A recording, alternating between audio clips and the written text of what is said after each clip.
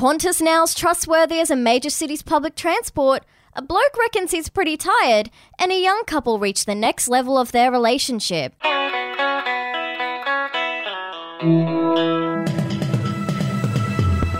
Hey, it's Effie Bateman, and this is your Daily Batuta for Friday, the 5th of August. So we did actually record this before, but Clancy got a little bit overstimulated and ended up headbutting into the mic, which is now broken. So I'll be doing this by myself today. And starting off in Qantas is officially now as reliable as Brisbane's trains. The nation's former flagship airline is today grappling with a damning new revelation, and this is after a week of cancelled flights, mammoth delays and missing bags, and it's now been confirmed that Qantas is on the same level as Brisbane's infamous public transport network. So if you're a Brisbaneite, you'll be well aware that Brisbane has a rail network that can't run a day without cancellations or major delays, and buses that seemingly vanish into thin air. Of course, you're not usually notified until you actually get to the train station either. Hopefully, Qantas won't cancel on weekends and public holidays as well, but the way it's going wouldn't surprise me. And speaking of morons, an absolute moron has told a new parent he's been pretty tired lately as well.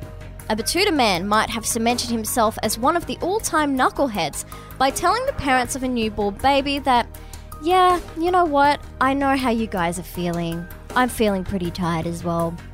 After realising he would not get offered a cup of tea, Matt Boran popped the kettle on and sat down with the new parents, who looked as though they'd lived through several natural disasters. It was then Matt made his first mistake and asked the parents how they were sleeping, to which they replied they were averaging something like 3 hours a night.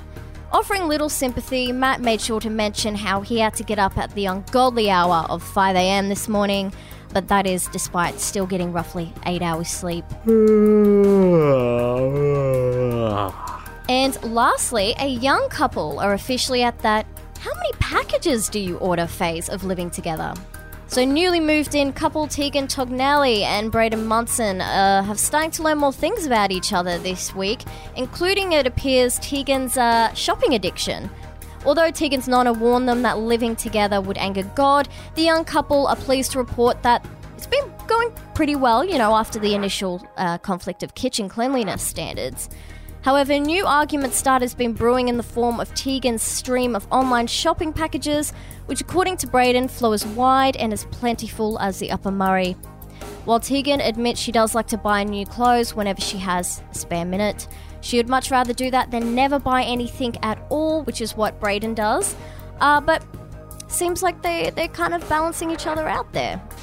And for our quote of the day, a fraudster named Travis White has landed in jail after stealing an identity to escape South Australian authorities, and he doesn't seem to really have any regrets about it. In a letter White wrote to a friend from prison in January this year, released by the courts, he described his crimes as the best 20 days of his life.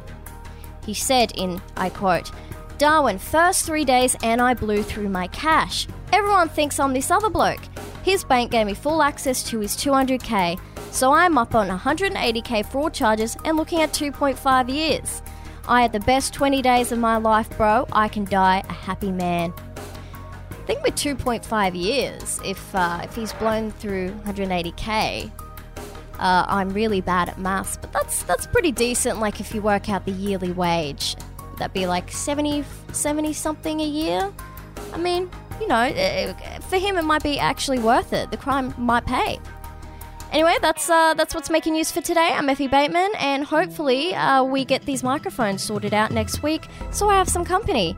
Enjoy your weekends. See you later.